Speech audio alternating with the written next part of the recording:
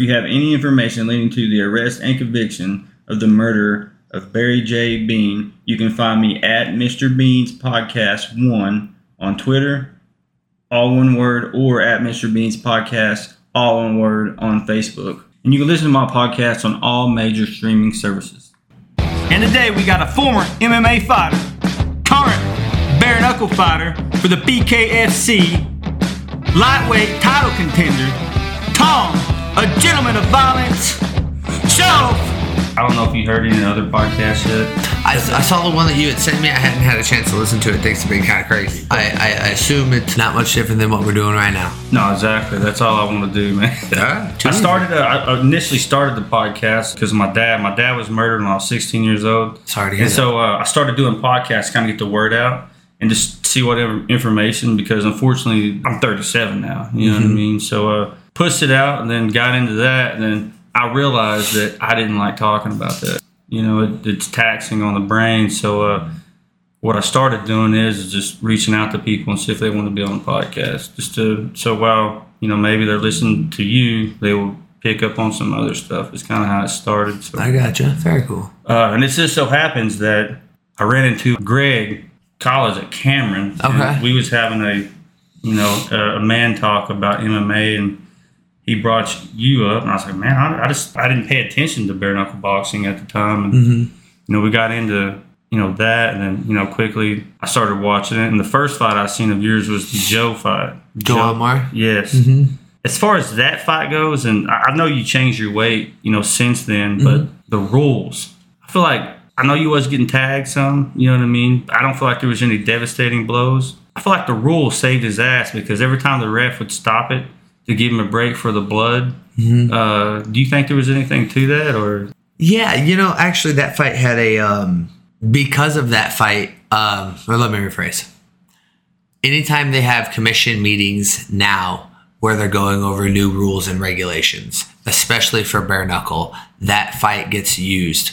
And basically what they do is they don't air it with volume, but they have all the commissioners watch the fight, and then they ask them who they thought won. Right. And 9 times out of 10, people will say that they thought that I won that fight. But because of the knockdowns and the mandatory 10-8 for the knockdowns, I lost that fight.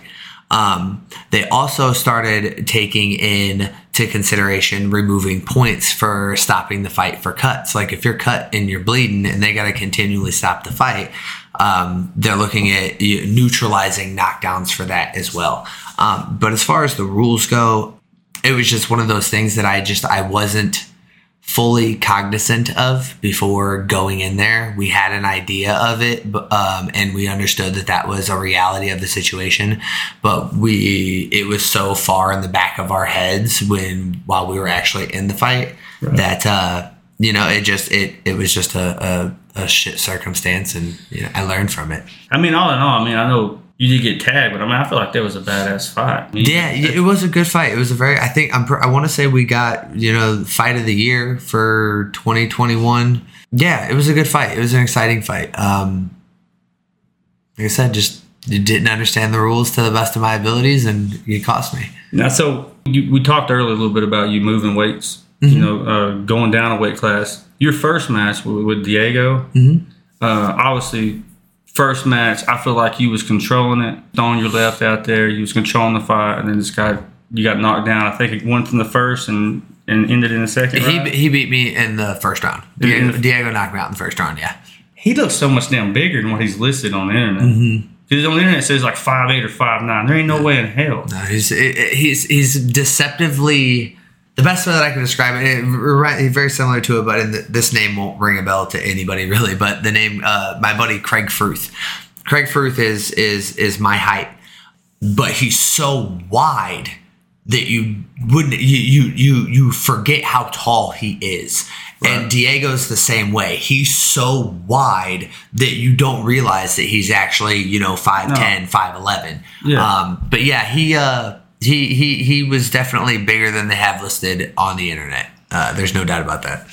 The weight too. I just don't feel like there was no way y'all was close to the same weight that day. He was having to suck in some weight hard. Yeah, I feel like most people do, and that's what I didn't do for the first 4 fights of my BKFC career. I didn't want to cut weight anymore. I had been fighting MMA for, at that point, I want to say it was close to 10 years when I had made the transfer over, and I just didn't want to cut weight anymore. I was tired of the grappling and cutting weight and dealing with heavy people laying on me all the time, and I was under the impression like, this is boxing, this is striking, so I'm not going to have to cut any weight because I don't have to worry about these guys laying on top of me. I can handle fighting guys that are, or sparring with guys who are 15 pounds heavier than me. Why can't I handle fighting guys who are 15 pounds heavier than me? Well, again, something my brain didn't think about or cross over properly was that sparring and fighting are 2 completely different things, and these guys are still cutting weight.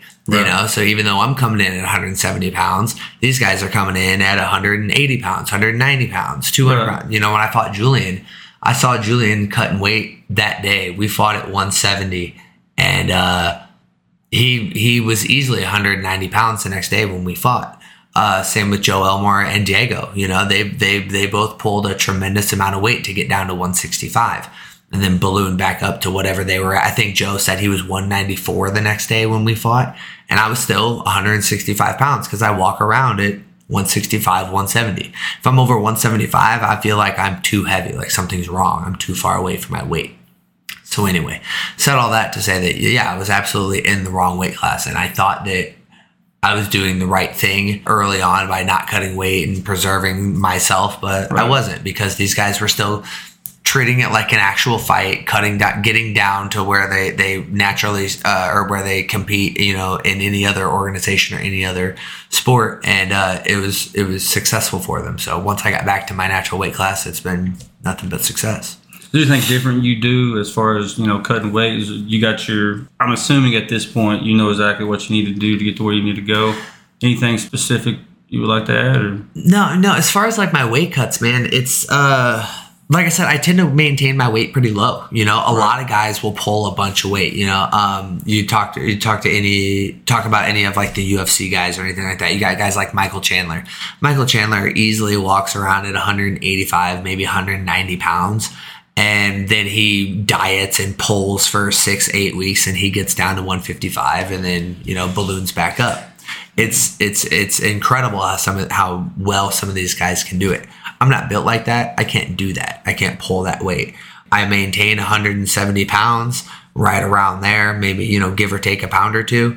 And really for me it's just amping up my cardio and my conditioning and pulling my carbs. Little by little, the closer I get to the fight, the more cardio and conditioning I do and the less carbs that I have. It just pulls extra weight. And then as opposed to walking around at 168 pounds, I'm walking around at 160 pounds. And then the week before the fights, it's just no carbs. I just don't eat carbs at all. I eat everything else, but I don't have carbs, and it pulls that last little bit of glycogen out of my system, gets everything nice and tight and strong. And I usually wake up the day of weigh-ins at like 157 and sit in the bathtub for, 20 minutes, sweat out that last pound, and I'm good to go. But yeah, no, the 55 is where I need to be. And I've been making that cut for 15 years, so, well, I shouldn't. I started my pro careers at 55. So for 8 years, I've been making that cut. So I've got it pretty locked in. When you change weights, I guess even Mitchell. No, Nathan Mitchell? Yeah, Nathan Mitchell. Mm-hmm. Nathan Mitchell. I do know Michael Mitchell. He's going to get a kick out of that. Y'all look similar to the same size. Josh Wright, he was a smaller guy. Yeah. You could tell you had more confidence out there. 100%. There was a difference. You cardio was still there. And you didn't have to worry about trying to be bullied. And honestly, Joe, I feel like he was trying to throw his weight around, but ultimately ended up gassing himself out. When it comes to the lower weight classes, how much does your strategy change, or is it just based clearly off who you're fighting?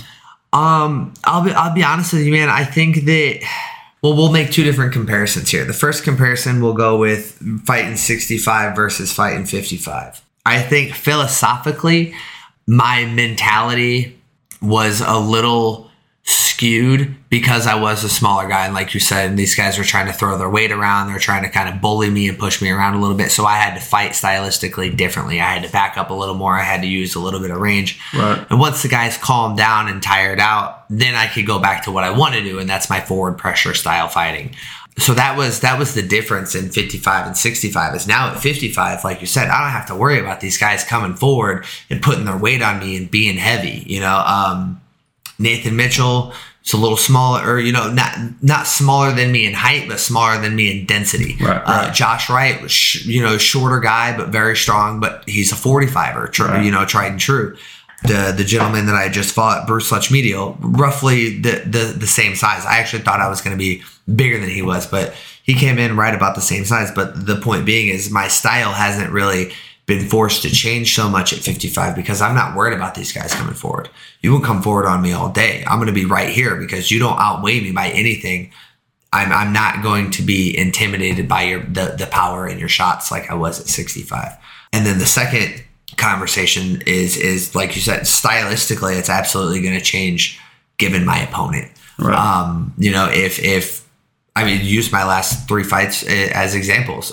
Nathan Mitchell was really tall, really skinny, and he liked to use his range. So I had to explode in with my shots to get him to slow down. To rephrase, I had to explode in with my shots to get to the body to get him to slow down so that I could work the angles that I wanted to work.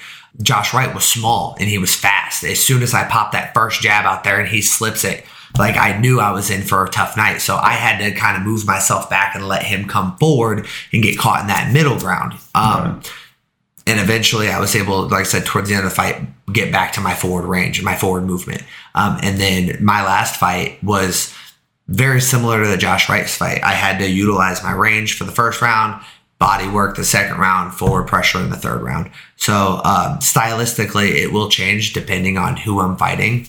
But generally speaking, my goal is always going to be the same. I want to push forward. And if I have to do to spend a round or two maneuvering around your tactics to slow you down or get you on your back foot or whatever it may be to be able to drive forward, that's what I'm going to do. When you was fighting Nathan Mitchell, he admitted that publicly that you was the better boxer, but he was the better fighter. Mm-hmm. When he said that, I feel like he already knew he was going to lose at that point.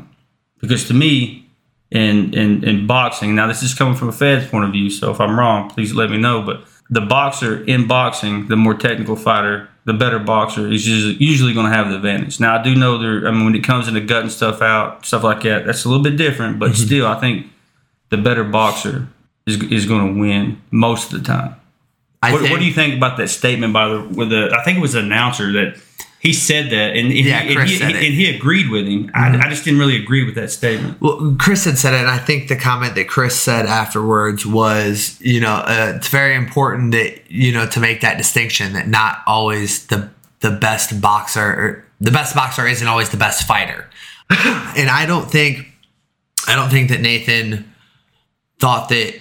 I don't think that Nathan had any lack of faith going into that fight. I think he truly believed that he was the better fighter, that he had the more heart, or whatever the case may be. Right. I actually just cornered Nathan in his fight a couple of days ago. Oh, really? Yeah. So we had a chance to kind of chat shit about our fight a little bit beforehand. And he was very confident going into that fight. But to get back to your point in your question, I think 9 times out of 10, yes, going into a fight, the better boxer is going to, unless you've got serious power combined with serious conditioning, it's going to be very difficult to outmaneuver a better striker. Unless you can just take shots and continue to push forward with heavy power and heavy pressure, or you've got so much power in your hands that it only takes one shot and you put somebody like Joe Elmore. That's probably the best way to explain that scenario. I was absolutely the better boxer, but Joe had more power. So all it took was one shot. Clocked me one time, dropped me, now we reset, we get back up. I was clearly the better boxer, clearly landing more shots, but he had good endurance, he had good conditioning, and he had a lot of power. And he was able to withstand the 5 rounds and make it to the end. So I would say that would be like the 1 out of 10 case scenario to bring this thing full circle. I think the person with the better boxing is typically going to win the fight. So what do you think about? I mean, obviously, right now, I don't know who you would box next or fight next when it comes to bare knuckle fighting, but the champion has a fight in June. Mm-hmm. Be willing to wait to get that opportunity to fight the winner of that match? I can't remember. Luis Palomino versus Elvin Brito. Yes, Brito. Yeah. No, that's what I was asking. I mean, are you prepared to wait on that? That fight? I mean, yes. I would hope so. Yes. I guess that's what I'm hoping you do. Yes, absolutely. Yeah, we are in agreement there. I was offered a fight in July, and my response was, "Is it the champion?" And they said no. I said, "Is it the number one contender?" They said no. I said, "I'll wait until one of them are available." And they said, "Well, that might not be until September or October." I said, "That's fine. I'll wait." As far as the 155-pound division goes for bare knuckle, I'm the only person outside of the champion who's 3-0. I'm the only person, champion included, with 3 finishes. And I'm the only person who's done all of that in less than 3 rounds. So if you want it, again, outside of the champion, who's got he's got six wins. I think I want to say 6-0. He's been murdering people, but he's only got 2 finishes. Everybody else he's decisioned. I feel as far as the 155-pound division goes, there's nobody who's in a better position than I am. So he can go up to 165 pounds and he can fight Elvin for his belt and try to win it and try to, be the first person in history to have, 2 division champ for bare knuckle. And I'm not going to get in his way of that. But I will be here when he gets done and he's ready to come back to 155 pounds, whether that means he wins the 65 title and he decides to stay there, or he doesn't win the 65 title and comes back and decides to defend the 55 title. Whatever you want to do, man. I don't care. But I'll be here ready to fight for that belt when it's time. So that's what I'm waiting for. Yeah, I just hope it's not that long of a wait. So I would like to get in there and get that done. As far as did you start off boxing? No. You started off. I've only seen a few of your MMA fights. Mm-hmm. That's what you originated with, right? No, actually, believe it or not, I started so like a little bit of background on me and my whole situation. I started fighting as an amateur when just after I turned 18. I turned 18 in January of 07, and I had my first fight in May. I didn't really have any traditional training of any kind. I was just naturally kind of a scrappy kid and liked to fight. The more that I fought, the harder the fights started to get. So then I started training at like a traditional martial arts gym, like a karate gym, where there just happened to be a guy in the back who was an MMA fighter. And he kind of pulled me on and showed me a few things. And that was probably the first 10 fights of my amateur career. And then I moved down here to Oklahoma. I met Coach P. Coach P showed me the boxing game, essentially. He showed me how to box. He made my striking what it is today. I've worked with Coach P. Coach P was my first striking coach, and I've worked with a couple different striking coaches over the years, and now I'm back working with Coach P. Like, my whole game is what he showed me, essentially. But I started working with him 12 years ago. He showed me the boxing game, but I was still fighting MMA. I just wasn't training it I wasn't training the ground game very much. Then I moved back to Illinois, and that was when I started training jiu-jitsu. So I was probably 3 years into my amateur career before I had even touched the mats. But I never boxed as an amateur or as a professional. I've never done a professional boxing match. I've never done it, or I've never had one. As an amateur, I had 2, but they were 15 fights into my amateur MMA career. So to get back to your question, no, boxing was never what I started with as far as fighting goes. It was just what I fell in love with as far as training went. So that was just what carried over, even in my MMA fights. Like, I learned jiu-jitsu because the fights go to the ground. I learned wrestling because the fights went to the ground, or because there was an in-between area of either getting up or getting down or whatever the case may be. But what I want to do is punch you in the face. Yeah. So that was what I did in the fights. Scrappy dude. Yeah, man. Like, that was just what I wanted to do. The last guy, the last person that's on the podcast is George Tadenever, and he used to be a professional boxer. He started, I think he said when he was 23, he started boxing. If you got it in you to scrap, you got it in you. I think some people just have it, man. Absolutely. And especially being a gym owner and a trainer myself. And I don't want any of my clientele to take this personally in any way, shape, or form. But some people have it and some people don't. Yeah. You know, some people are just bred for it. They're just built for it. Stylistically, it's just in them. And other people just aren't. There's nothing wrong with that. You know, it's just not for you. No, we talked about that a little bit as well. Is finding that person, that dog, you know, like if somebody you want to train like a protege moving forward, you already got a gym. Give a shout out to your gym. It's called Alpha MMA, RCBJJ here in Lawton, and it's a Ricardo Cavalcante affiliate. It's at 502 Southwest F Avenue here in Lawton, Oklahoma. It's a beautiful facility, man. I want to say it's 6,000 square feet. We got 3,300 square feet of mat space, full-size cage, 20-foot cage, heavy bags, the whole 9 yards, anything and everything that you need. You're 33 years old. Mm-hmm. You got time left. Mm-hmm. All right. That time, we got to figure out. I'm 37. I'm thinking the same thing. I got a lot of time left. My path is different than yours at this point, right? I'm retired military. You got a potential big bout coming up. Mm-hmm. Hopefully. Mm-hmm. Cross our fingers, make it work. Right. If not, I don't really understand the contract side of any of that fighting organization, really any of them, honestly. But if there was an opportunity, do you go back to doing just straight MMA for like a big organization? Would you take it, depending on what it was, or how would that affect your contract? Well, that's kind of layered. So I'll try to touch on each layer. First layer is, do I have any interest in going back to MMA? And yes, of course. I just did a little jiu-jitsu super fight type thing, quote unquote, over the weekend, and it went well. I was able to get the victory against a guy who is a pretty stellar MMA fighter. So that worked out.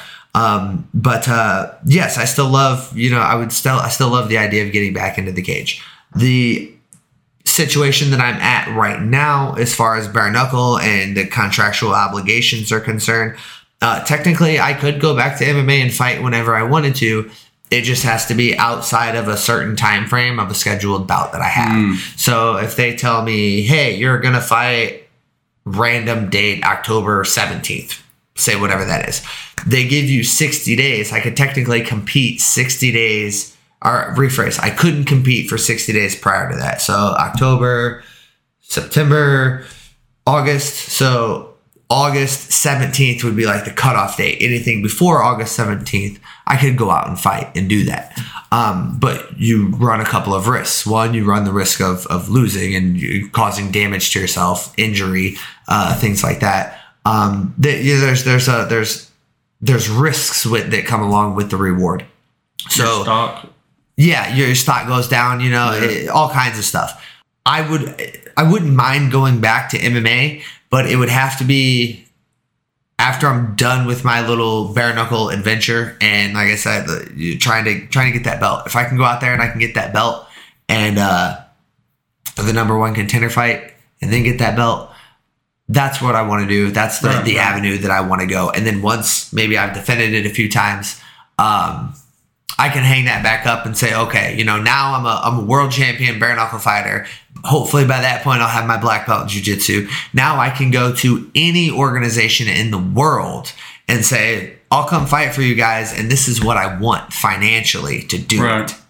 That would be the right time to do that as far as my career is concerned. Because right now, the position that I'm in, I can't go to any organization and say, I'm on a 3-fight win streak in bare knuckle. This is what I want to be paid to fight for you guys. They won't do that.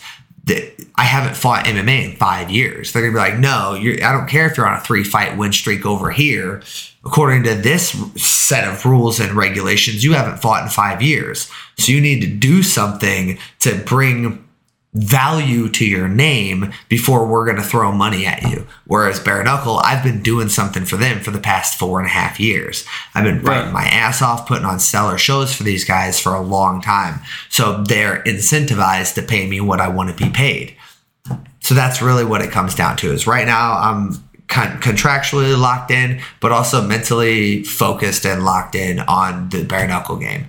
once that kind of dies down and dissipates, I'll probably get back to MMA eventually, but it's just not in the cards for me right now.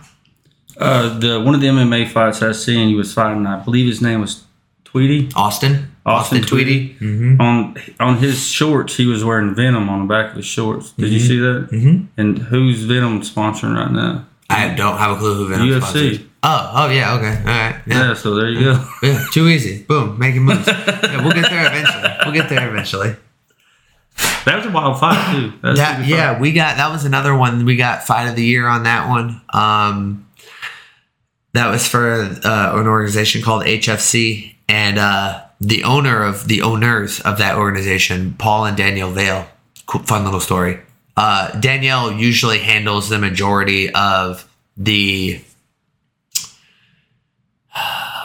media stuff. She's usually the face of the organization. She's out doing all the talking and promoting and things like that. And Paul kind of handles the stuff behind the scenes. Doesn't ever get in the cage. You don't hardly ever see him out front. He's usually sitting in his cage, his cage side seat, right, paying attention to stuff. After that fight, and since that fight, Paul, after that fight, came into the fight and did this whole speech about how it was a stellar fight and it was this, that, and the other. And he gave us, I want to say it was the Dan Gruitt Never Give Up Award. Dan Gruitt was a 3 or 4 time cancer survivor from the area at that time, and he refused to give up and beat it 3 or 4 times before passing of natural causes. So we were given like this award and like the whole nine. And since that, like I said, that was the first time he had ever been in the cage for a fight night. And since that fight, it hasn't happened. That's how spectacular of an event that was.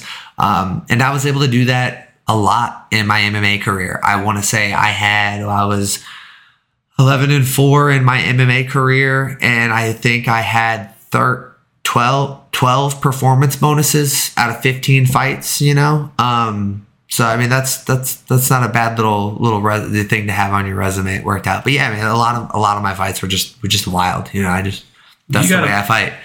You got a background in wrestling? I wrestled in middle school and wrestled in high school, right. So I know how to wrestle. Right. But I'm not proficient at it. I in 7th grade, my first year, I lost every single match except for my very last one.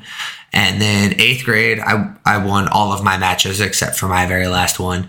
9th grade, my freshman year, I got smoked, didn't win a single match. Sophomore year, I was like 50-50, and then I got expelled junior year, so I didn't wrestle after that. So like I said, I know how to wrestle, but I wasn't great, wasn't proficient at it. It's just there. I was wondering about the ears, if that comes from jiu-jitsu or wrestling. That's jiu-jitsu, man. That's just that. What this is somebody smashing your head on the ground, your head just being smashed on the ground, and you wiggling, trying to move.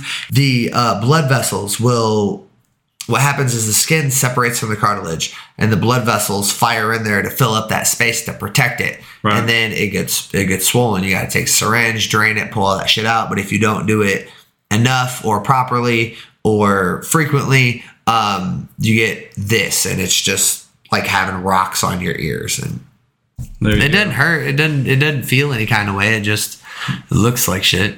Yeah, I work with the wrestling program here, so we get kids that get that stuff, and it's just one of them deals. Some kids look at it as a buck and rut. I got these ears now. Absolutely. I mean, and honestly, I mean, it's any person that I see, if their ears are a little roughed up, I'm thinking, okay.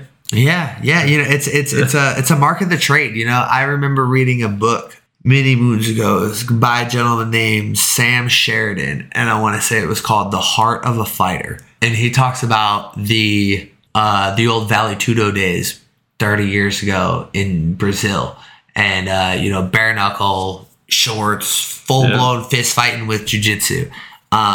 And how all of the kids in the area were so obsessed with the fighters that they would take rocks and your 5, 6, 7-year-old kids bashing their ears up to get them to puff up and scar up, because it's a badge of honor. And when your ears look like that, people know something, like regardless of what you know something. You've done something to make your ears look like that, whether it's wrestling or jiu-jitsu or whatever. But yeah, it's absolutely a badge of honor. I think it's comical that kids are like aiming for it like it's a goal. You don't get these from winning. Like, you get ears like this from getting your ass beat. Like I said, from having your face just smashed on the mat and you trying to escape and get out. Your ears don't look like that when you're on top all the time. Yeah, a lot of times shit like that happens during practice anyway. You know, matches are a little bit different. Or you're shooting in on somebody and your ear blasts on their hip. Yeah, that'll happen too, for sure. I got lucky. I never got, I feel like I was about to get it a couple of times, and that's exactly what it was. I was shooting, somebody made a bad shot, caught a knee to the ear, and I was more pissed about an ear being messed up than I was losing. yeah, and that's usually how I play, because that ear damage, man, there isn't a pain like ear pain. Like, you take a good shot to the ear. I think Brad Pitt in Fight Club probably like displayed it best when he's just like, oh man, like that is just a pain that it's just, there's no other pain. It's like stubbing your toe. Like you no matter how tough you are, that's gonna hurt. That kind of brings me into another question I want to talk about is practice partners. Like, I know me growing up, basically just what I said was during practice I was more pissed that my ear was messed up and I just lost instead of realizing I had a good practice partner. Your practice partners, how does that go? Different fighters, there are different opponents. Again, there are going to be a couple different layers to this. I have regular training partners that I train with on a daily basis, on a consistent basis. And those, like you said, are like the quality training partners, like the good training partners, the ones that I know aren't going to hurt me, the ones that I know aren't going to try to attack me, aren't going to be the cool guy who beat up Tom today or whatever, like they're coming in to help me get better. Those are the guys that I train with every day and consistently. But when there's a fight coming up, you need to be sparring with people who stylistically fight like the guy you're fighting, who are built similarly to the guy you're fighting. All of those things come into play when you're actually in the fight itself. Having good training partners is there's multiple pages or multiple levels to that. You've got to have people that are stellar, that you can train with consistently, that will push you, but not so hard or not to the point where you're getting hurt. In training, sparring, conditioning, strength training, anything and everything, you want to be pushed to the brink, but not necessarily past it. And you need good people around you to do that. And then when it comes to fight specific stuff, you need to have people who are built like the guy you're fighting, train like the guy you're fighting, move like the guy you're fighting, things like that. The better your circle and the better your team and the better your training you get, the better your performance is going to be. There's a song that I like. I can't remember the name of the song, but the artist, his name is Vinny Paz, and he says a tried and true tale that's pretty old. It says, the more you sweat in peacetime, the less you bleed more. And that's really what it comes down to. Is like the more hard work you put in, effective and controlled and well planned with good partners, the better you're going to go out and perform when it's time to go out and do the things that you need to do. So having a good circle around you and having good training partners is crucial to your what's the word over here? Your rise through the sport. I'm sure you've heard the phrase before, like birds of a feather flock together. Right. If you hang around with 6 drug dealers, you're going to be the 7th drug dealer. If you hang around with 6 entrepreneurs, you're going to be the 7th entrepreneur. It's the same idea. Like, you need people around you who are like-minded individuals who want to see the best for you. Otherwise, sometimes you just be around smart savages, man. That's it. Yeah. My buddy actually owns a company called Civil Savage. Civil Savage, yeah. And that's how we try to keep it, man. We try to keep that sort of mentality. It's like, we are sophisticated in our destruction of others. It's like, well, I'll be civil with you, but at the same time, I can be savage, and that's what you prepare for. The more you sweat in peacetime, the less you're going to bleed more. You can be civil or you can be savage. It works out. I coach a lot with the youth wrestling program, but I talk to them about, same thing you're talking about is, just because you can bash a workout partner that you're with, like he can't beat you, basically. Mm-hmm. You still got to figure out how you can use that to your advantage, right? Mm-hmm. There has to be something he's good at, or there has to be a position you're bad at. Put yourself in that position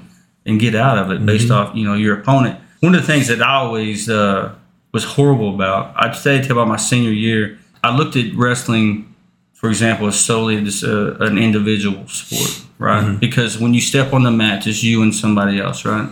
But what I never took into consideration is my practice partners, because iron sharpens iron. I got to figure out a way to make them better. You now owning a gym, you got your own practice partners that you rely on.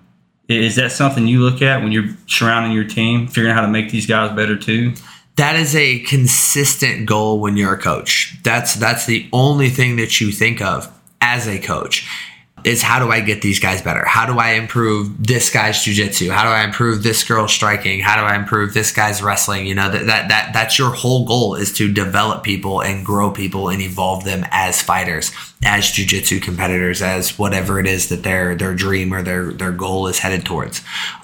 It just so happens that me being an active competitor helps drive that iron sharpening iron, because I'm not going to let you give me bad training.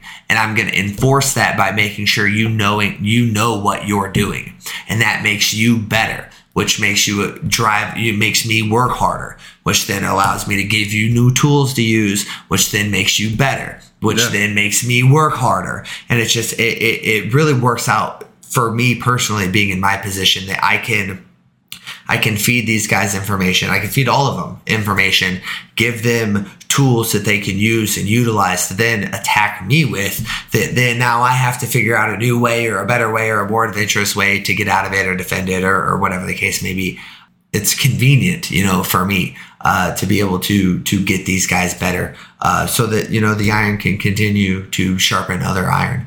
But as a coach, that's your whole goal. That's your whole job. It's just it's like, look, like, you're coming to me because there is a flaw in some way, shape, or form in your game, and I'm gonna fix it. You know, it'd be no different than one of your wrestlers, you know, being like, look, I can't hit this single leg. All right, well, guess what we're going to do? We're going to do 1,000 different drills that revolve around single leg takedowns so that you can finally hit that single leg. And it gets them better. And if you were an active wrestler at that time, and now this guy, you know, not only could he threaten you with a double, but now he can threaten you with a single. Now you got two things to worry about. It makes you twice as good as a wrestler. You know, that's your whole job as a coach, is to get the people underneath you better. And being an active competitor, the better they get, the better I get. Right. It just helps. What's one of your biggest pet peeves when it comes to coaching? Consistency. I don't care if it takes you 6 months to learn the most basic of techniques. Doesn't bother me one bit. If you're here every day and you're on the mats and you're putting in work, that's all I care about. I don't care if you're great. I don't care if you're awful. What I want to see is you work hard to be better. That's it. That's my biggest pet peeve, is people who are, and you see it a lot of people who are really talented. You know, people who are super talented, so they show up once a month. Yeah. You know, they come in once a month, they smash everybody, they leave. They come back in a month later, they smash everybody, they leave. And it's like, bro, this is what we were talking about before, about that iron sharpening iron. It's if you would stick around for a couple of weeks, pass around some of your knowledge, these guys would get better, would improve their game, would force you to adapt your game, would help you get better, you know. But no, you come in, you smash everybody and you leave. Or you could take the flip side of that coin. Somebody comes in and they're awful and they're there for 2 days and then they leave. It's like, you didn't even give it a shot. Like, you didn't even try, you know. Like, again, I don't care if it takes you 6 months to learn a technique. If you're there consistently, you're trying to learn, get better, and do well, I couldn't be happier. But it's the people who are inconsistent that drive me nuts. That's my biggest pet peeve. And I think that's probably just because you're looking at it retrospectively. It's like, I'm here every day, motherfucker. Yeah. Like, you should be here every day, you know? But again, one, that's probably me as an owner. But it's also probably me just as like a toot my own horn here to a high level professional competitor. You know, I know the work that goes into being great, because I'm not great and I work my ass off. Like, if you look at my record, my whole combat sports record, I'm 17-7, 72%. Like, probably even worse than that. Probably closer to like 68. My math's not even good. I'm a terrible student. It's the moral of the story. Like, I'm a D student. Like, if you look at my whole, like, and I work my ass off. So it's like, you want to be great, you want to be talented, you don't even want to be great. You want to be mediocre like me? You got to work your ass off. And it drives me nuts when I see people come in and, you know, work for a week and they're like, well, I'm not the best in the world, I quit. And it's like, well, motherfucker, you've been here for a week, you know? So that's my biggest pet peeve. Now that I've beat that horse into the ground, it's good and dead. Well, there's that old saying, Tough Heaterman, right? He said something about, I hope I'm quoting the right person here, but he slammed his finger in his door and it didn't cry. And his dad said, well, if you're going to be dumb, you better be tough. Mm-hmm. That was one of the things that came out of his mouth. Now, when you first hear that, when I first heard it at that age, I just kind of laughed it off. But really, that tough part also, it consists with consistency itself. Mm-hmm. So if you're tough, no matter what happened that day in the gym, you're going to be back the next day to get better. So I think there are a lot of guys, and I'm sure you hear this from like Cam Hanes, he just put out a new book. It's called Endure. And the whole book is it's about just that. It's like, look, like life is tough. Generally speaking, it's hard.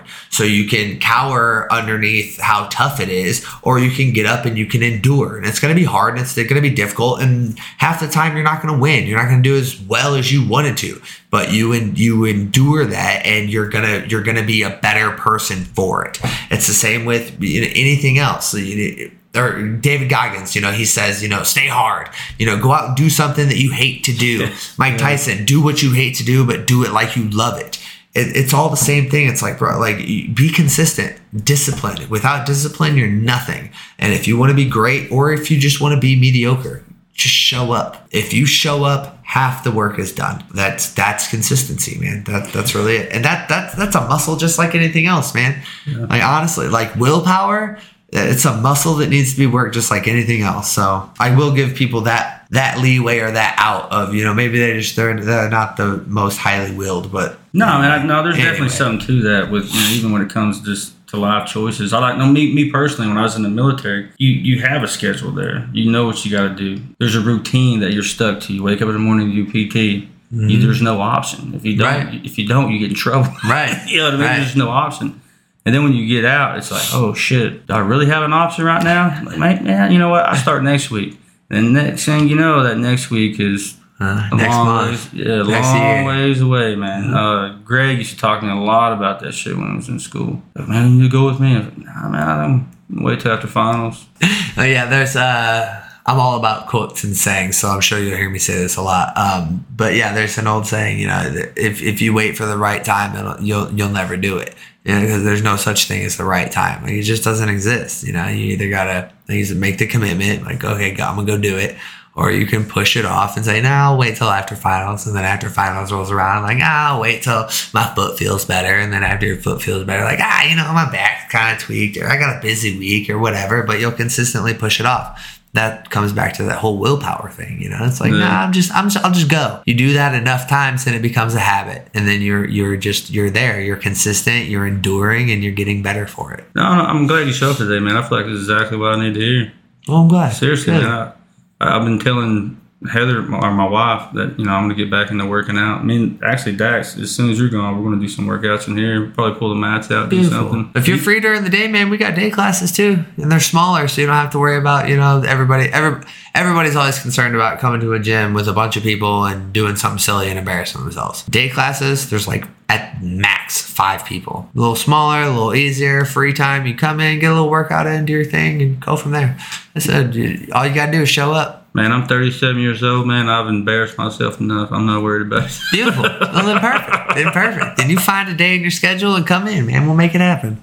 Hey, speaking of, we had one of our heavyweights this last year, and he's a stud, man. He's kind of one of them guys that I was talking about earlier, but there's nobody can touch him. Mm-hmm. I mean, he was just that good of a wrestler. I mean, he still is a good wrestler, but there was like 25 seconds left. My boy, Coach Rao, Cody Rao, shout out. This dude, he's really squared away dude. If you ever get back in the MMA thing, he's a really good wrestler. Uh-huh. But anyways, he was like, he gave me the challenge. 20 seconds, I'll go out there, B. So I ain't no punk. Mm-hmm. It took him about 25 seconds to get up off bottom and put me on my back and stretch my leg up over my head, and I pulled a hammy. It was bad, black and blue. And the thing, I was in pain, and I didn't know why. I didn't have it happen to me. I've never had it happen before. Oh, wow. I knew something was wrong, but I couldn't see nothing. To me, I just looked really soft at that point in time.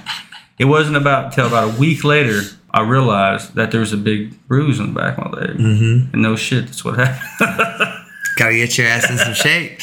Oh, man, yeah. Well, like I said, man, whenever you're ready, come in. We'll make it happen. So back to the fighting. The big thing to deal with, not really boxing, obviously, but just like, the other combat sports, just fighter pay and stuff. When it comes to your organization, you only hear good things, and that's usually from the people that's left other organizations coming over there. Is there any issues with fighter pay where you're at, or?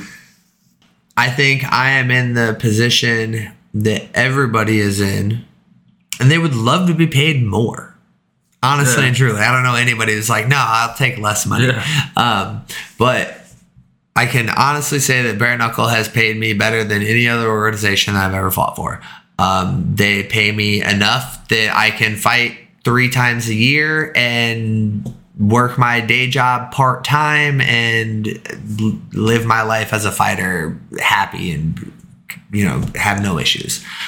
I can also say that these names that they're bringing over are getting paid a tremendous amount more than the guys on my level are, but there's reasons behind that. Like Chad Mendez and Ben Rothwell and Thiago Alves, Hector Lombard, Luis Palomino, all these guys, they are big names in other organizations. They've established careers in other organizations, sponsors and endorsements and things like that. And when you have that name, when you pull one of those names over to your organization, you also pull those sponsors and you pull those endorsements and all of that money comes with. So they're able to pay these guys more money because they've brought more to the table, so to speak. I'm hoping that eventually I will be at that point, get me this #1 contender fight or get me this title fight and put myself in a position where I can say I'm champion of the world. I can start pulling in some of those endorsements, start pulling in some of those sponsorships. And then, like I said, I can go to any other organization and say, look, I'm a world champion here. I also have this and I'm bringing this to the table. And then I can start looking at getting those bigger paychecks. But where it stands right now, I'm still in the middle of the tier.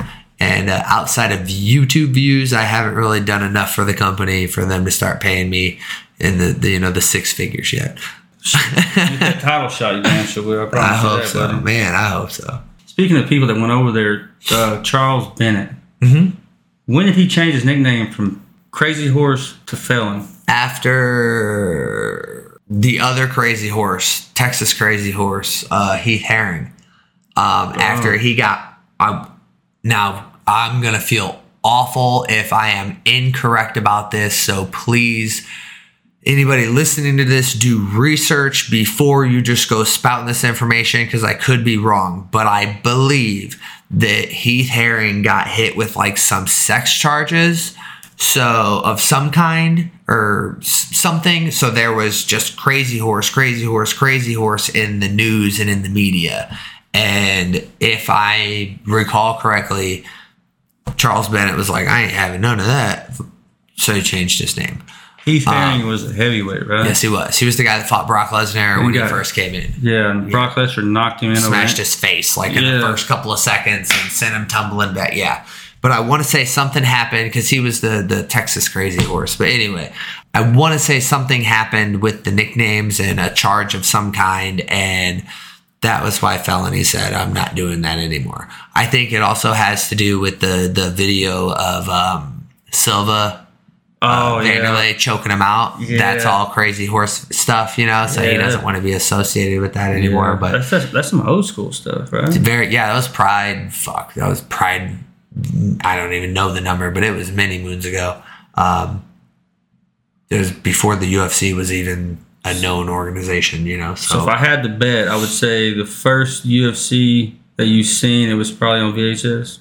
Oh, yeah. Oh, absolutely. From Blockbuster. Yeah, absolutely. I remember vividly to this day going to Family Video and looking down at the bottom shelf and seeing the blue case with the hand-drawn guy flexing with 80 million muscles. And I was like, what the hell is that? And I looked down and I flipped at the back and you just see guys in like karate outfits. So I was like, oh, it's a martial arts movie. Rented it, went home, and my stepdad at the time made me turn it off because he said it was human cockfighting and these guys were just beating the fuck out of each other. And that was that.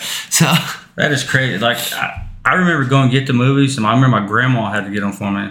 Because the movies is back here, 18 or older, back here about Faces of Death. Yeah, shit, right? yeah. It's all, yeah. So, but yeah, my grandma used to get them. We'd watch them. I fell in love with the sport at that. But I mean, back in them, it was a lot different in them days. But yeah, very different, absolutely. But yeah, like I said, it was VHS. I want to say it was UFC 4. It was whichever one had Gary Goodridge when he got that guy in the crucifix and started bombing elbows and just put him to sleep. That was the first one that I saw. There was another fight on that card. I can't remember the guy's name, but tall, skinny black dude took this guy down and mountain. Same scenario. Dropped forearms in his face for about a minute until the ref stopped. I mean, he got him to sleep, but it was nasty. Gary Goodridge was also what was his name? Was it Big Daddy? Gary? I think so. Yeah, so he was also like a professional arm wrestler. Did you know that? I did not know that. I used to follow arm wrestling a lot, and like back in the day, he was a hell of an arm wrestler. And he's also that dude that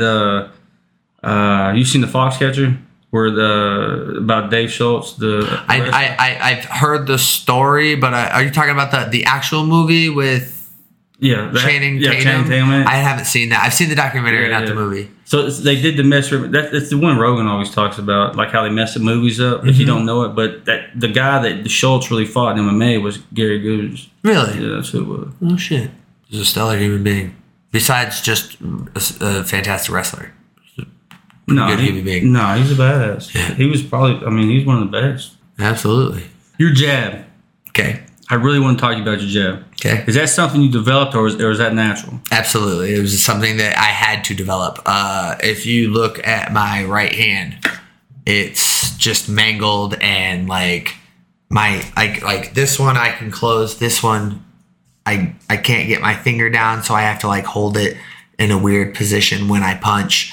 My right hand is just mangled. My knuckles are all shot to shit anyway. Because of my MMA career, I broke this hand, I would think 2 or 3 times. So I can't really throw, and it doesn't go straight anymore. I know there's no camera here, but you can see how there's like my right arm looks like a bow, and my left arm actually goes straight from just silliness. Anyway, moral of the story is my right arm doesn't work that well. I can't fire it very well. I can't fire it straight. It's not that accurate. And because I tore that tendon in my elbow, my bicep isn't very strong, so my hooks are garbage. So I had to develop a left hand. If you go back to like my MMA fighting, in that career, I crushed everybody with my right hand. If I touched you with my right hand, I was rocking you. That was just how it was. That was how it was going to play out. Finished a couple people with my right hand, things like that. But after, I want to say it was the Tyler Combs fight, I fractured something in it, and then I didn't let it heal up.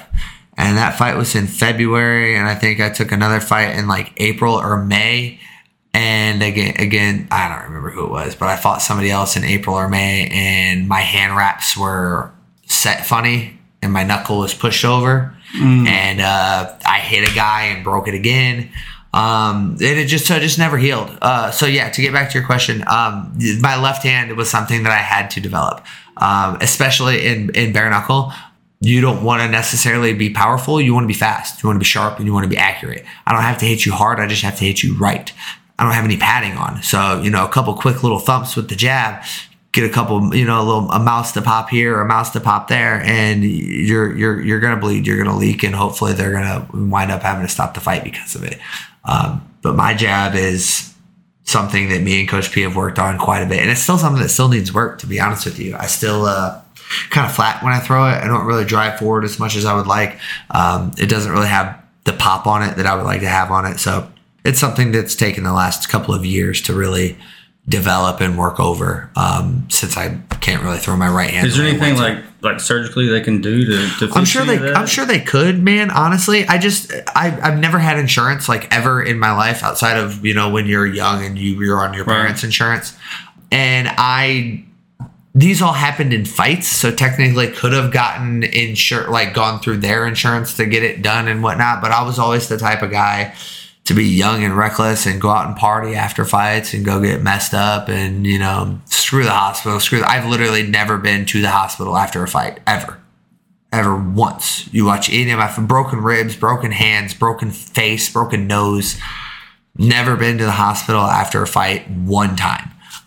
It's just never something that I had done. Now, obviously, as I've gotten older, I don't go out and party or do any of those things. It's much more about going back to the hotel room and recovering after the fight, getting ice on me and things like that. But even now, I don't, unless something is wrong, if I had that happen to my hand in a bare knuckle fight, I would go to the hospital because I need my hands and I need it to be healed as quickly as possible, especially at this point in my career.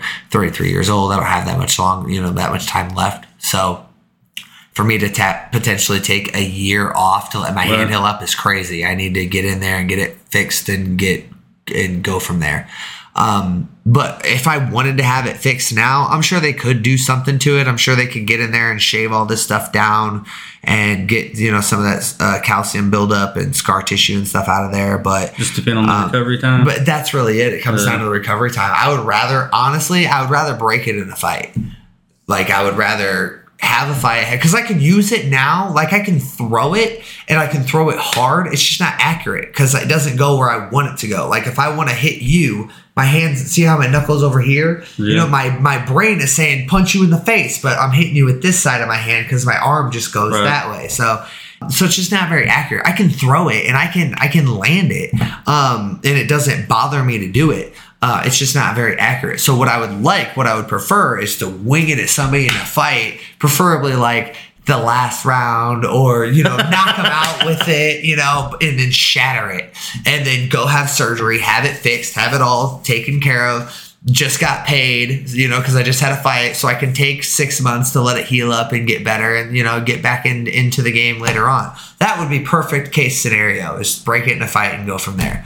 But as it stands, I'll just keep dealing with it until, I can't deal with it anymore. Have you seen, I can't think of the name of it, with Brad Pitt when he's the bare knuckle fighter? Snatch. Mm-hmm. Dude, you should be in that movie. If they remake it, I'll do it. Dude, you got to be in that movie. Dude. Yeah, I'll do it. That was a badass movie. It's one of my favorites. I'm a big movie buff in the sense of, like, I watch a lot of movies, but I don't own a lot of movies. I only own movies that I'm, like, absolutely obsessed with or I'm in love with, like everybody's favorite Boondock Saints. I got it. Some people less favorite or less well known, The Fifth Element, fantastic movie. Oh, The Fifth Element, dude. Bro, dude, don't ask my wife, dude, for like, dude, it's an old movie, but I'm talking when we was in Fort Campbell, Kentucky. Dude, I used to play that movie every fucking day. I love that movie. Multi-pass. Yeah, Lulu Dallas. Yeah. But yeah, no, that's one of my favorites. So, like, I own that movie. The Sherlock Holmes movies, I own that one. Fight Club, I own that one. But Snatch is like one of 6 or 7 movies that we'll say closer to 10 that I actually own and possess that I won't get rid of.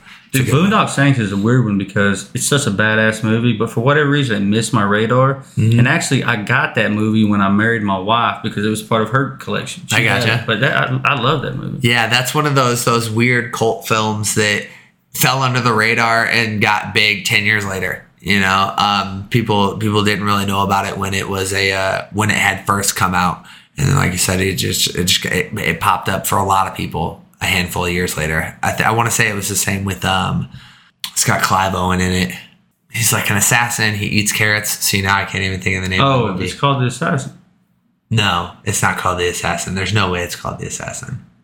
It could be. Hell, I don't know. But it's got a picture of Clive Owens. What's that? I have to see a picture of that guy because I'm horrible. Clive Owen, he's You said Clive Owen? Clive Owen, yeah. He's I'm trying to think of what movies he's in.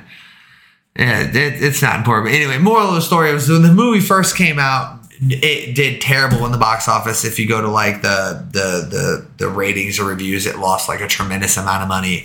And then 10 years later, somebody saw it and was like, "Have you guys seen this movie?" and made a meme about it. And now it's another one of those big raving movies. Now, was that the one where like he had to take care of a little girl? Yeah. So there's like a baby and he like saves it from a rock club and He's an assassin, and he like shoots. Like I said, he did like there's a scene. It's ridiculous. He puts bullets in between his fingers and puts his hand over a fire, and that like sets the like. It's just one of those ridiculous cult films, like Rocky Horror Picture Show. Just a ridiculous movie that when it first came out was like, okay, that's kind of cool, you know. But then 10 years later, it had this huge cult following that everybody was obsessed with. You ever seen the Jackal with Bruce Willis? Yes, I love the Jackal. That was one of Jack Black's first movies. Clive Owen, have you seen The Inside Man? I got to see his face. Okay. Well, Shoot 'Em Up was the name of the movie. That's Clive Owen. Oh, no. He was in The Inside Man where they rob the bank and build the wall inside the whatchamajiggy. But yeah, no, that, anyway. But that's, again, getting off on a tangent here about movies. That was that movie that I was thinking it's called Shoot 'Em Up. But Boondock Saints is one of those movies, man, where it's just good, regardless of it's timeless. You know, it's a good flick. You can watch it whenever. There's a lot of movies that way. Like, you can't tell me if I meet somebody and they can tell me they honestly wouldn't mind setting, like if they would be totally against setting down if they had time to watch The Gladiator, like I would think something was wrong with them. Like, seriously? yeah, I agree. Like you don't want to watch that? 300. Right. I like the first one. I didn't see the other ones. I didn't see any other ones. It's good. Yeah, I'm. It's kind of get back to Boondock Saints. I'm the same way. Like I think they made for sure a legitimate sequel to it. And I saw it, but once, you know, regular Boondock Saints. I'll watch it whenever, you know. But the sequel, it's like, I mean. I used to have a soldier that had the prayers tattooed on his arm. Yeah, I mean, I've got one. Greg's got the other one, you know. So like we have a we bit into it hard, just like everybody did in the late 2000s with the whole Boondock thing. But some movies just grab you, you know, like Fifth Element, you know, like we were talking about, Multipass. You know, they just something about it. They just get you and it holds on. So I'm 37, so I'm trying to figure out how you would have been when it come out. But movies that I really like back in. Like when I was real young, Legend of the Fall with Brad Pitt. That's a cold-ass movie. And then Last of the Mohicans. Dude, that's a cold-ass movie too. Yeah, Last of the Mohicans. Daniel Day-Lewis. Yeah, he plays the main character in that one. That was stellar. Brad Pitt fighting a bear in Legends of the Fall. That's the most gangster. It's the most gangster part of it, and it's the whole storyline of it. The whole movie's fantastic, obviously. But yeah, just to have the situation and the scenario that he had with like his brother's wife. And then go out and have a bear fucking take you out. It's like, all right, bro. Shit. Yeah. But the whole storyline was leading up to that moment. It's like, because when he left the first time, he was the sleeping bear, right? His dad, I think somebody was talking in the background. I want to say it was his dad, I think Anthony Hopkins. Yeah. But it was that the Native American dude. I don't remember who the One Staff. It was One Staff. Okay. About the sleeping bear. And then so he come back and he was in hibernation. But when his wife died, he was out of hibernation and went nuts. Yeah. And then, ultimately he found that bear again. Bro, this is a good movie. This is a good one. Yeah, I like Legends of the Fall. I said Last of the Mohicans. That's another good one. Yeah, definitely. So, at 33, you already know you want next with a big fight, right? Number one contender or the championship fight. If that completely falls through, would there be anybody you'd be willing to take on just to test yourself? You know, either moving back up. I don't know how much weight you could lose. I would think 45 is too low, though, right? Yeah, I think I'm too tall for 45, man. I mean, I think I can make it. I just think I would lose too much in the process. I don't think I would have the speed. I don't think I'd have the spring. Especially if you had to bump back up. Right. You know, like I don't think 45 is the right choice. 55 is definitely where I should be and where I want to stay. If I can't have a number one contender shot and if I can't have the title shot for whatever reason, I think there are a couple of fights at 55 that are really intriguing for me. The Tyler Goodjohn is a fun fight for me. He's, you know, the top thing out of Europe. The champ took him to a decision. That would be a good fight for me to keep me. It'd be a good payday and it would keep me relevant as far as the sport is concerned.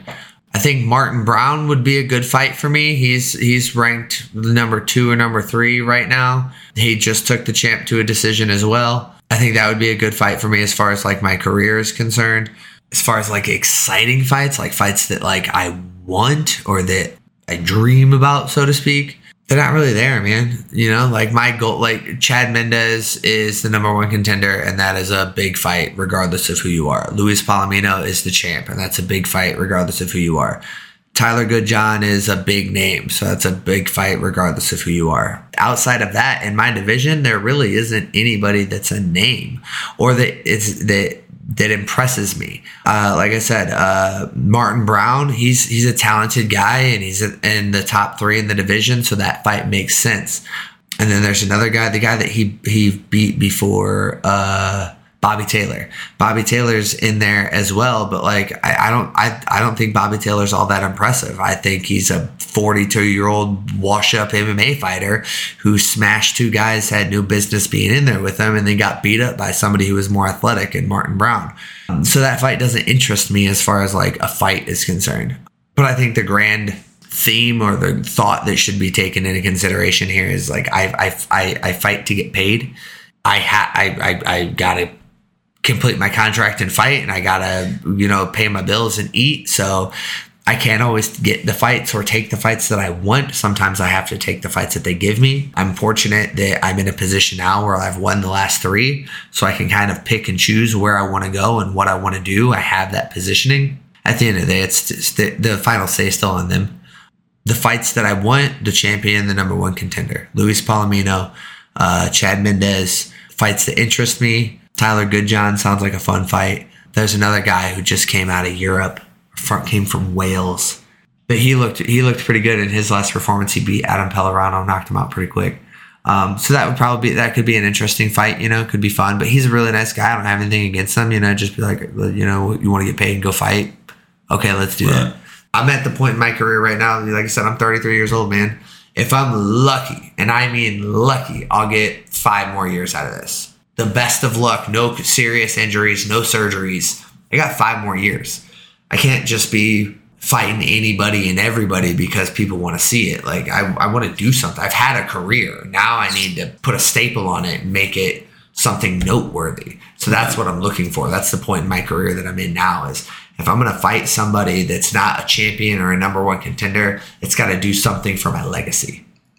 3 of your losses, you've avenged one of them. The other 2, what if they offered you any of them? Would you be interested in moving back up and trying that out? I mean, honestly, I don't think they would, but I think like Julian, I don't think they would accept it. Yeah, because I think both of them fights, they know that they can be beat, that you can beat them. I agree with you, especially Joey. I mean, I agree with you on that. But he is ranked though, so yeah, and he is, but. What does that mean, though? Right, I mean, look I was looking at that. Right, what does that mean? Right, yeah. So, like I said, Chad Mendes is ranked number 1. He's had 1 fight. Yeah. Like, I'm not ranked at all, and I've had 3. Actually, I've had 7. I'm 4-3, and I'm 3-0 in my division. He's had 7 fights, 3-0 in the division, unranked. He's had 1 fight. He's ranked number 1. They don't make any sense. The rankings are shenanigans. But I wouldn't mind fighting Elmore at 165 again for the right money. That's really what it comes down to. Like I said, the fight's got to make sense. Like I would like avenging a loss makes sense for my legacy. I did it against Diego. All right, cool. Let's go back to 65 and do it against Joe. I'm not opposed to that, but I need enough time to put on the weight and I need enough money to do it. Like I said, it's got to make sense for my career and for my legacy. I'm not just going to go up and fight him at 165 on 7 weeks notice. That's silly. It doesn't give me enough time to prepare for the weight. Give me 3 or 4 months. Okay, all right, cool. We can think about that. But I'll be completely honest with you, man. I think after he fights, I forget who he's fighting. He's Connor Tierney. He's fighting Connor Tierney in London next in July. And Tierney is a true 65er that fights just like I do. I don't think Elmore's gonna be fighting anymore after he goes to London. Honestly and truly, after what I did to him, and then what Leonard Garcia did to him, and then what I believe Connor Tierney's gonna do to him, he'll probably retire after this fight. If I had to make an assumption, so I think that fight's kind of out the window. And then with Julian Lane, I fought him at 170 pounds. That division doesn't exist anymore. Everything's on 5s. So it'd have to be a 175 pound fight. And that is just crazy for me to take.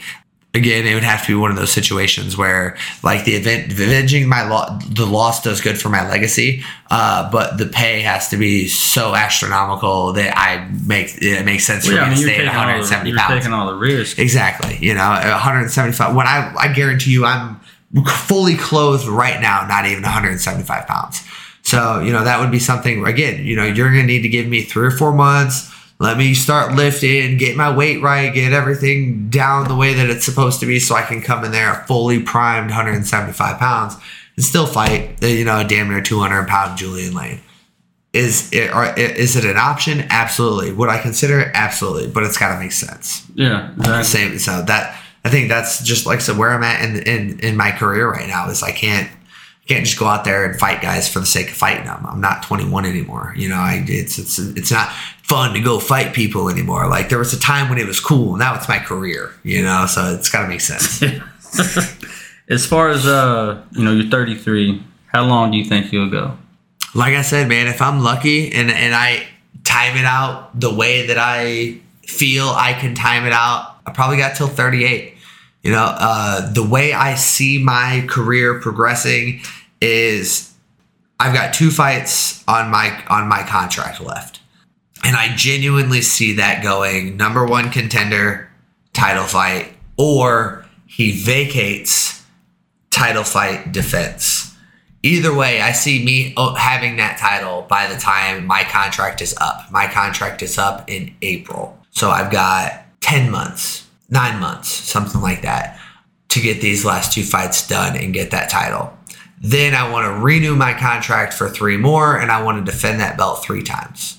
Once I've defended that belt 3 times, I kind of want to wash my hands of the situation as far as combat sports go and see where I'm at and how I feel. And that doesn't mean like fully retire, wash my hands. It just means like, all right, I set out a goal of winning the championship. I got it. I set out a goal of redoing my contract and defending 3 times. I got it. Okay. Now I can take some time, sit back, relax, maybe vacate, whatever. But dude, let combat sports go on and do its own thing while I see where I'm at 34, 35 years old at this point, see how my body feels. And if I still feel great, I still feel ready, then I get back to it for a couple of years. And if I don't, if I've got enough money or I've shed enough of my ego or whatever it is, and I don't have to fight anymore and don't have to do it, then I won't. I'll be the first to tell you I fight because I need it, financially. Right. Like, I love combat sports. I love combatives in general, but I don't go out and get punched in the face because I love it. I don't get new scars on a monthly basis because I love it. I do that because it gets me what I need financially, and it allows me to keep my gym afloat, and it allows me to prove to people that I've been there, I've done that, and I can also get you there. Yeah, 100%. And that's really the end game. That was the whole reason I got into this sport, got into fighting in general, is because I love coaching. And I can't coach if I don't know what the hell I'm doing. So I got to know what I'm doing. So I started fighting. So in-game perfect career, like I said, I finished this. I end this contract with the championship. I renew it, defend it 3 times. And then around 35, I just kind of relax and see where I'm at. If everything goes perfectly, a couple more fights, MMA, bare knuckle, whatever, just kind of play around. And hopefully at that point I would have built enough of a name and a reputation and a resume that I can go wherever I want. Maybe I want to do some glove boxing, I can go glove box. If I want to go do some MMA, I can go over here and do MMA. If I want to go over here and do, bare knuckle, I can do bare knuckle. If Triller calls and they want me to beat up a YouTube star, I can do that.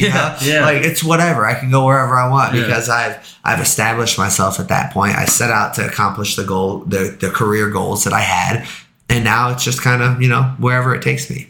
The trajectory I'm at right now is, by the time this contract's up, I want that belt. That's my goal, and that's where I'm at mentally right now, is get that belt and then defend it 3 times and go from there. So yeah, I think hopefully that happens before 35, 38 area. I think that's good as place as any to end it. Is there anything you want to put out? I did what you said, something about going to a wrestling room with some police officers. Well, the reason I asked is because the gym that I have in Lawton, we run the 3-day combatives training for the police force in Lawton. So anytime the new cadets come in, or the fire marshals, or new hires for pretty much anywhere in Oklahoma. We have an optional course that we run for all of the cadets coming in. It's 3 days, combatives training, things like that. But what I'm trying to get implemented now, and we're doing a little more frequently, is now on Sundays, we've got cops that come in and we do blue jitsu, which is basically jiu-jitsu for cops to keep you safe and not let you, it works twofold. One, it keeps you safe and gives you the confidence to be able to handle yourself in a hand-to-hand altercation or scenario. Two, it keeps the civilians safe, because then you're less likely to be tempted to pull your gun because you're freaked out. You're more confident in your ability to handle yourself in a self-defense scenario. So it's kind of, it's helping twofold. And it's program starting really small now, but we're trying to build it and grow it. And like you said, you're working with the highway patrol. So I just figured it would be a great opportunity for me to come in and just present them with the same information and just the same kind of idea. And maybe we can start cross-contaminating a little bit. You guys come to me, we can come to you, and because we work on Sundays, and they were talking about having another day throughout the week, so I might be able to pull some guys over there on Tuesdays as well, because I quit. I shouldn't say I quit. I'm done teaching at 8, and I could be there by 8:30 potentially. Definitely. Might be able to make that happen, might be able to make that work, but that's something that I have has affected me personally and pretty emotionally, is all of the cop nonsense going on with just like the hatred towards the police, but also just cops killing people for no damn reason. And I've found myself in a position where I feel like I can help, even if it's little. So that's what I want to do. That's what we're doing on Sundays out there. And if that's what you guys are doing on Tuesdays, I want to try to be there. 100%, man. I mean, we would love to have you. And I let the boys know, and thank you for being on.